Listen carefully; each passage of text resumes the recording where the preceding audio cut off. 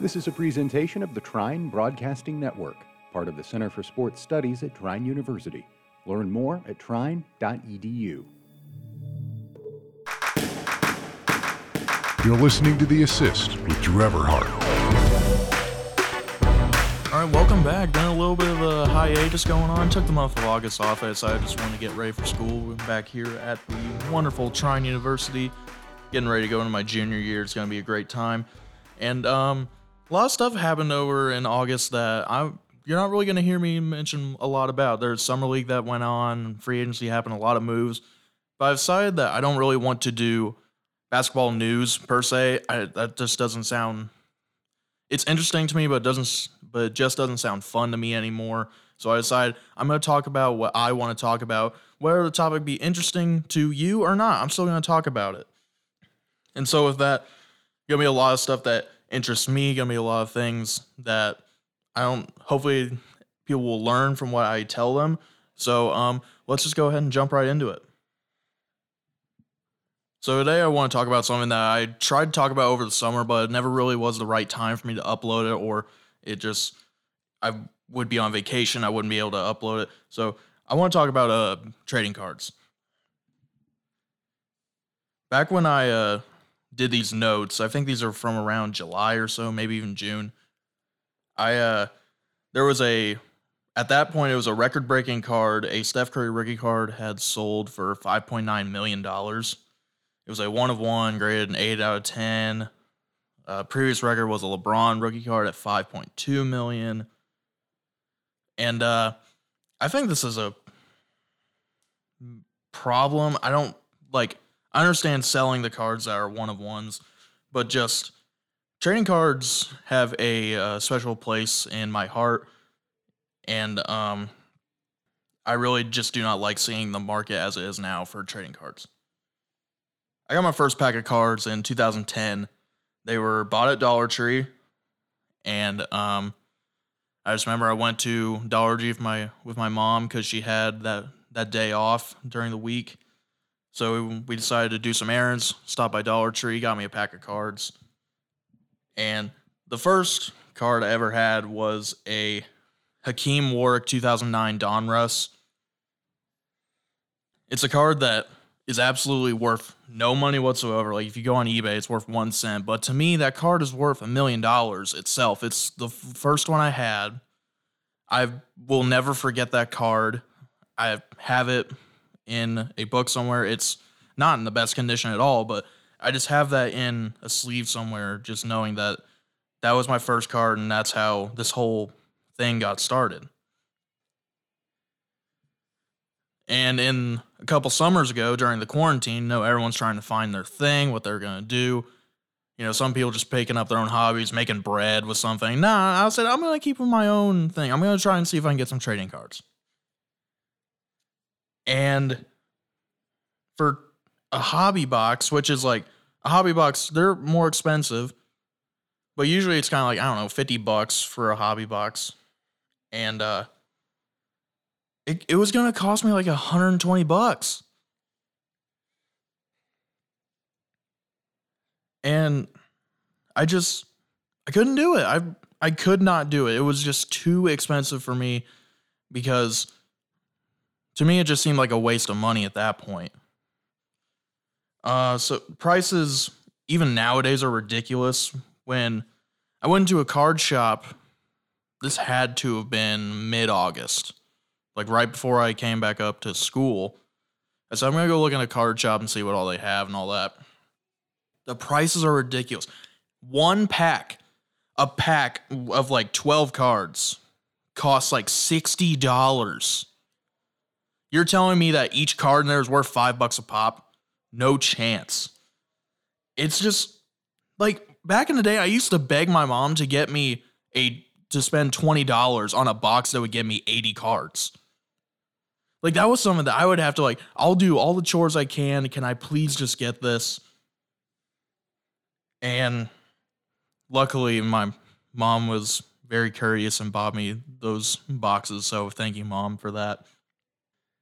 But even individual cards, like, I cannot get over it.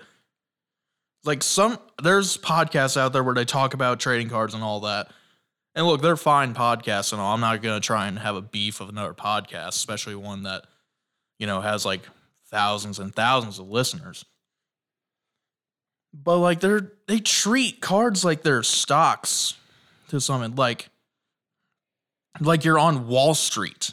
And that's just not what it's all about.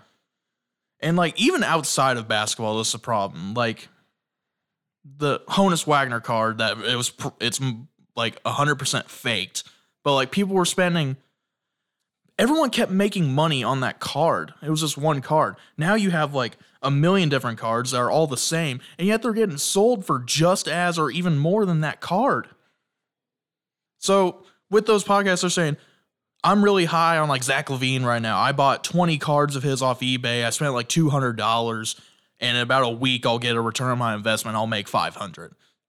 What? Like, what is going on?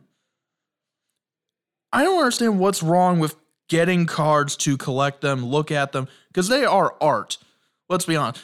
Like, they are art, but at the same point, they're just meant to be collected. They're not meant to be sold for thousands of dollars. And here's a ridiculous example that back when I wrote these notes, this is the state that we were in. Cameron Payne, who has been a NBA journeyman, pretty much the thing that he's most known for is dancing with Russell Westbrook pregame. Not even close to the best player on earth, not even close to the best player on his team, not even close to the best player on his bench. Had 10 points in the NBA Finals in Game 1.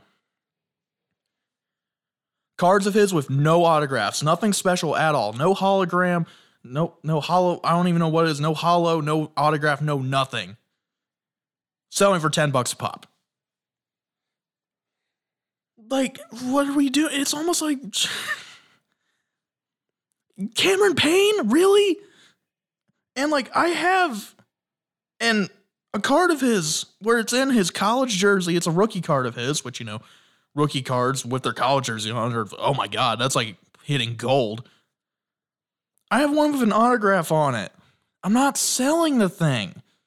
I love looking at it. I like just taking it in and just reading through stats and all that. I got a Paul George rookie card. It's going for $15 to $20 at that point in time. Now it's probably down because we're in the off season, but I'm still not selling it. I have like 5 or 6 Devin Booker rookie cards. Could you imagine the profit I could have made in the finals? I'm not doing it. All I want to do is just collect them. And when I said this is where this whole thing started with the cards, this is where my love for basketball started. I gotta be honest. I didn't really care about basketball or anything like that until I started collecting his cards. Seeing people just, when I'm playing youth basketball, seeing these people on cards is awesome to me. That made me want to study them more. Made me just want to look at every single person and what they've done. And this is no joke. I would say at least a quarter of my knowledge for basketball is from trading cards. I remember whenever I would bring cards home from the store, I would always wait for my dad to get home and ask him what player went to what college, because I don't know, he was kind of a basketball nut like me. But all I did was just ask him, hey, who did this player go to college? And sometimes the card wouldn't tell you, so you just have to trust him. But he knew everything. And then that's where I am now, where if someone would ask me, hey, where did this player go to college? I would know instantly. I remember at one point being bored in my Algebra 2 class. And I would go, and people would just ask me, because they knew I love basketball so much, like, hey, who's this random player that went to college? And I got like all but one right. I missed Steve Francis, who went to Maryland. I know that now. That's in my brain forever. Why I missed that at that time, I do not know. I'm still mad at myself to this day. But you just throw out random players, and I'm going to know where they're from. Like, there's just no question about it. And at one point, I was in the 4th grade, going even further back. We were talking about, we had like these Indiana history newspapers. It'd be something that would come in once a week, and you just read up on different topics. Like you talk about Tecumseh one time, William Henry Harrison. At some point, they talk about Larry Bird and Oscar Robertson, 2 of the greatest people to ever play basketball, even touch a basketball. They're from Indiana. You got to talk about them. It was a lot of fun. And I remember going to my teacher and I said, hey, I have basketball cards of these 2 guys. Can I like bring them in? And she was like, yeah, absolutely. And then she showed them. It was one of those things where you had the camera pointing at the desk and it would show on the projector. You go to the back of the card and she'd ask me, oh, what does this mean? GP, games played. GS, games started. Points per game, rebounds per game, assists per game, 3-point percentage. I knew everything about them and where they're from. And those 2 are still people that I try and study up on. I have multiple books on Larry Bird that I'm still trying to get through. I have a book on Oscar Robertson and those Crispus Attucks teams where I'm trying to read up on them. These guys, I would not have known about them if they weren't on basketball cards, and that part for where from Indiana makes it even cooler. But if someone were to just tell me about them, I don't think I would care. I even still bring them up in college. I am 20 years old, about to be 21, and I still bring them up. There's a question in my Principles of Sport Management where the professor asked, what's your favorite sports memorabilia item you have? Shout out Professor Pod for that question. I told him, this is the first thing I thought of, came to my head. It's a Larry Bird and Ray Allen card. It's like a duo card, but it's got jersey patches from both of them. So like their jerseys are in the card. And he asked me, like, how'd you get that? I'm assuming he asked that because that's the way the market is. He probably assumed I got it off of eBay or something like that. I said, no, I just pulled it from a random box from Walmart when I was like 10. And it's stuff like that. That's the stuff that keeps you going. Where you're like, wow, this is the coolest card I've ever seen. I wonder if I can top it. And just going through, and you get more people, and then you get duplicates. But the duplicates are fine because you can just give them to your friends. I remember that's what my friends and I would do. If we would have a duplicate card, the card's yours. Whatever you want to do with it. And, you know, even if I were to sell the cards, which believe me, there's a lot, they're not worth jack, if I'm being honest. Because what I would do is I would play with them. I know that sounds kind of weird, but that's what I would do. You know, you would open them up, and if you had enough, you could sort them by team, make a starting 5, and just go through the whole thing. Sort them by what college they went to. And if you can't do that, sort them by the conference that their college is in. Sort them by their draft year. Sort them by the year they were born. Sort them by if they're from America or not, or what state they're from or not. The possibilities are endless. You can even just randomly put a team together. And then I would go on my mini hoop and play as them and see who would win. It was a lot of fun. And that's how I spent quite a bit of my summers. You know, your parents aren't home. You have the house to yourself. What else are you going to do? Didn't really like watching TV except for NBA TV. So I would have NBA TV on and just play with my cards. And after I was done, I'd throw them in a shoebox. And then that shoebox would go under my bed, and then I wouldn't get them out for at least a couple more days and then do it all over again. They're not worth anything. The corners are bent. Just everything that can be wrong with them is wrong with them.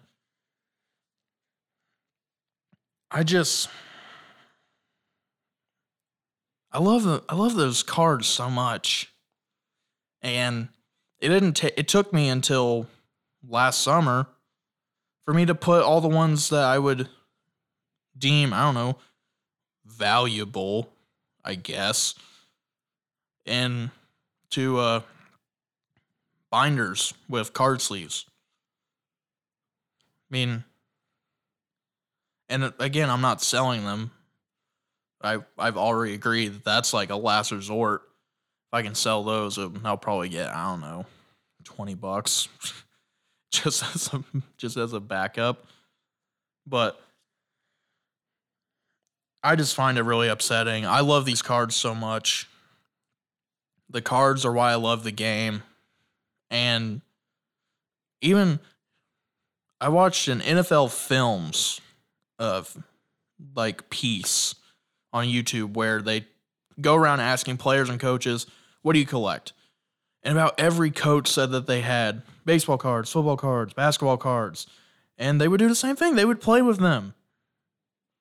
And again, they say they're not worth much, but it's why I care about basketball. It's why I honestly care about sports. I mean, I'm a sport management major. I don't think I'm in this field without basketball cards. Probably still going to be an engineer and probably not enjoying myself as much as I am now.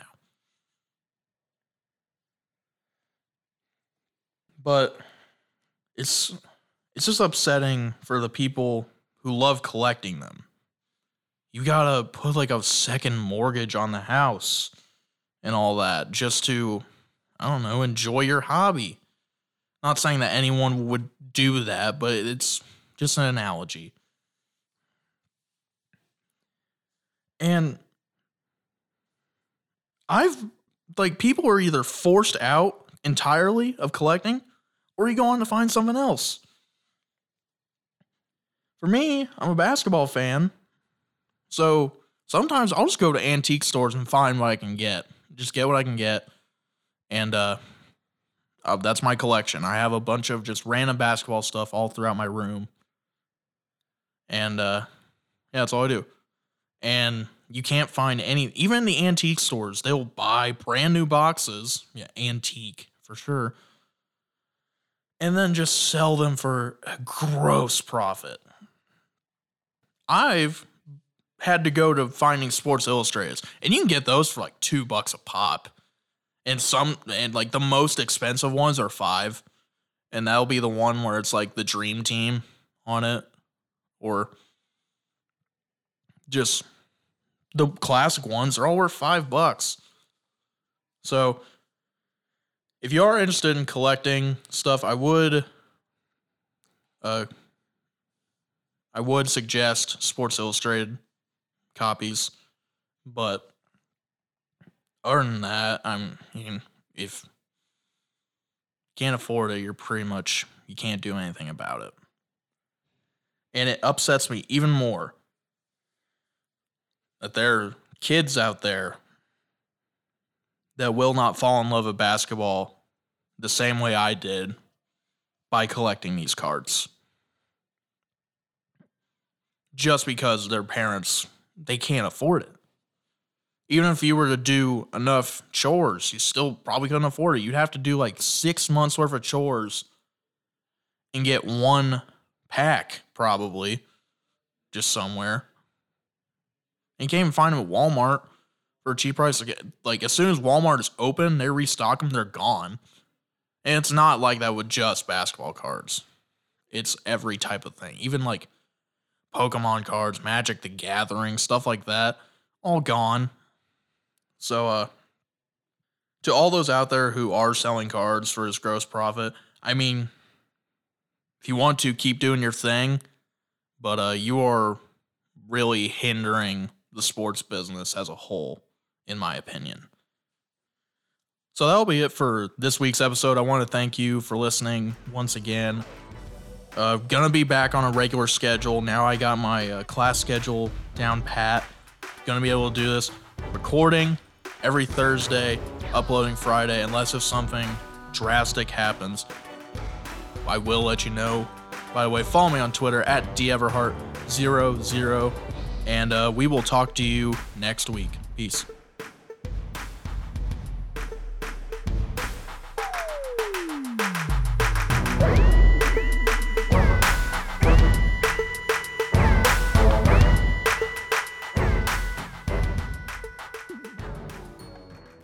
Thanks for listening to this presentation of the Trine Broadcasting Network, part of the Center for Sports Studies at Trine University. Learn more at trine.edu.